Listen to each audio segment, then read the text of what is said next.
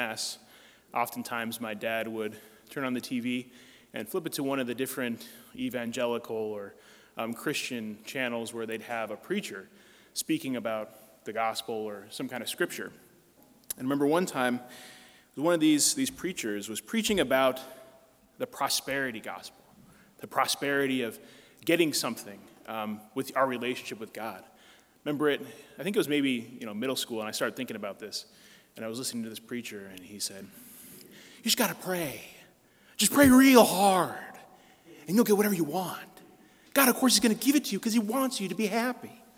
Just got to pray hard and be really holy, and you'll be fine. Just got to pray." I was like, "Oh, just got to pray. All right." So I was a kid, and there was plenty of things that I wanted. I don't know, skateboards, video games, toys, whatever it was. And I said, well, I'm just going to start praying really hard. And I did. Started praying. I tried to be a little more obedient to my parents. I'm sure they liked that. I started, being more holy, doing acts of charity, being really nice. And I realized, after a while, something happened. Or rather, nothing happened. I didn't get squat. That's not to say that, my life was bad or anything, but nothing really changed. I didn't get the skateboards. I didn't get my video games. And I was kind of disappointed, and I started thinking about it, and I said, there's something missing here. I'm like, well, maybe I'm just not holy enough. According to this logic, I'm not praying hard enough. And, I prayed a little harder, and then I kind of gave up on that. Not give up on prayer, but praying to try and get something. And I kind of misunderstood, I think, the purpose of prayer, that purpose of seeking that prosperity in the gospel. But the prosperity gospel message is, if you're a good Christian, you believe in Christ, you're going to be prosperous. You're going to receive financial and material wealth. But then I realized after many years of kind of reflecting on that, seeking that missing puzzle piece, that is not what we are promised in our faith. What we are promised is Christ on the cross, the symbol of love. This is our prosperity. And it may seem, looking at it, a little bizarre at first, especially for those on the outside of the faith, wondering how can this extreme act of suffering and violence, this image of a man suffering on the cross, how can that be our joy? How can that be our prosperity? And that's not to say that when we pray to the Lord, he doesn't answer our prayers, because he does. But he doesn't always do it in our time. He doesn't always do it in the way we expect. But the thing that endures, the thing that sustains us in faith is this joy of the cross, this paradoxical joy, this bizarre joy. And that is that joy in knowing in faith of the assurance of God's love for us, that Jesus died on the cross for us, that the Lord offered his beloved Son on the cross for our sake. We see this prefaced in the Old Testament in what's called the binding of Isaac, where Abraham offers or is about to offer his son in sacrifice out of faith. And if you think about it, especially as parents, what that means, that he was asked to give up his only son in sacrifice to God in faith. Now, it's a difficult thought experiment thinking about that. Would I be able to do this? That's not important. What's important is to see the severity, the gravity of this action, the gravity of this sacrifice, giving up his beloved son, Abraham, his only son, his only descendant. But he's willing to do it in faith and offer up his pure, spotless son to the Lord. Now we see this later on in the crucifixion as well. We see this, instead of Abraham doing it out of faith, we see it as the Father, the Heavenly Father, offering his Son on the cross. His Son who was given nothing. All of us, that anything we give to the Lord is basically re-gifting, because even our very existence, our very being is a gift from God. For us to offer anything in sacrifice is kind of just giving it back to the Lord. But for Jesus, he was truly offered to the Lord.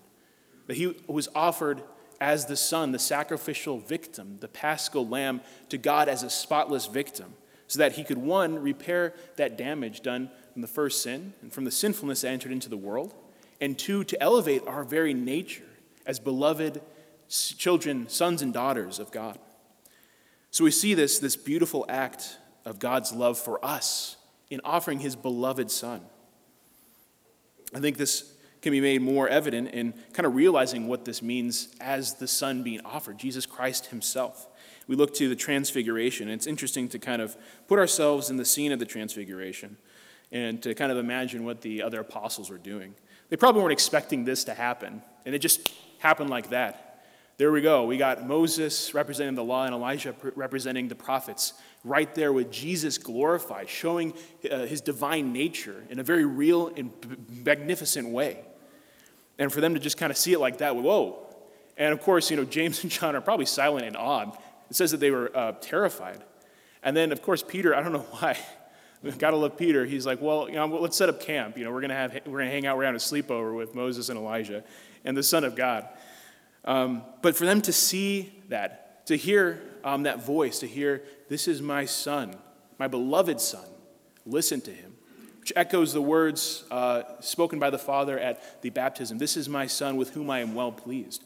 Now it is firmly established who Jesus is in the eyes, at least of these three, but also for us who hear this gospel, who read this gospel, that this is the beloved Son, the Son of God.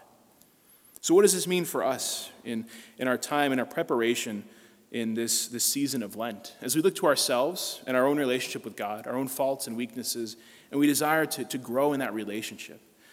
Even in the midst of the darkness of our world, that there is a lot of darkness, there's a lot of frustration, there's a lot of anxiety in our world. There's a lot of reasons to basically give up and to say the prosperity of the true gospel doesn't exist. This joy doesn't exist. If we put our faith in the things of the world, if we seek our affirmations, our joy and happiness in the things of the world, that at one day will fail and crumble away. Instead, I propose, as we are called to by the prophets, by the apostles, by the many saints, by the Scripture itself, to seek the Lord. Seek that joy, the fact that God loves us so much that he offered his beloved Son on the cross. He loves us so much that he gave up what was most precious to him for our sake. Not only to, again, repair this relationship, but to elevate us, to adopt us into this divine family. So I think there's a couple questions worth asking as we continue on in this Lenten season. One, where do I seek happiness? Do I seek it in the things of the world? Do I seek it in the affirmations of other people? Do I seek it in my own success or fame? Or do I seek it in the Lord? Do I seek it in this sacrifice of the Mass, my very faith, this faith that sustains me every day? Two, do I desire to know the true joy of the gospel, the Lord's love for me? Do I make myself vulnerable enough to be loved, weak enough to be loved? Am I able to allow the Lord into my heart? Do I reflect on this reality of God's love for me? And do I really accept that fact that he actually died on the cross for me?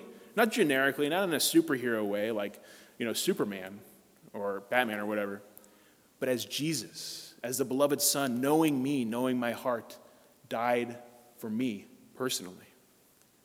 And finally, how am I called to live out this joy even in the midst of suffering?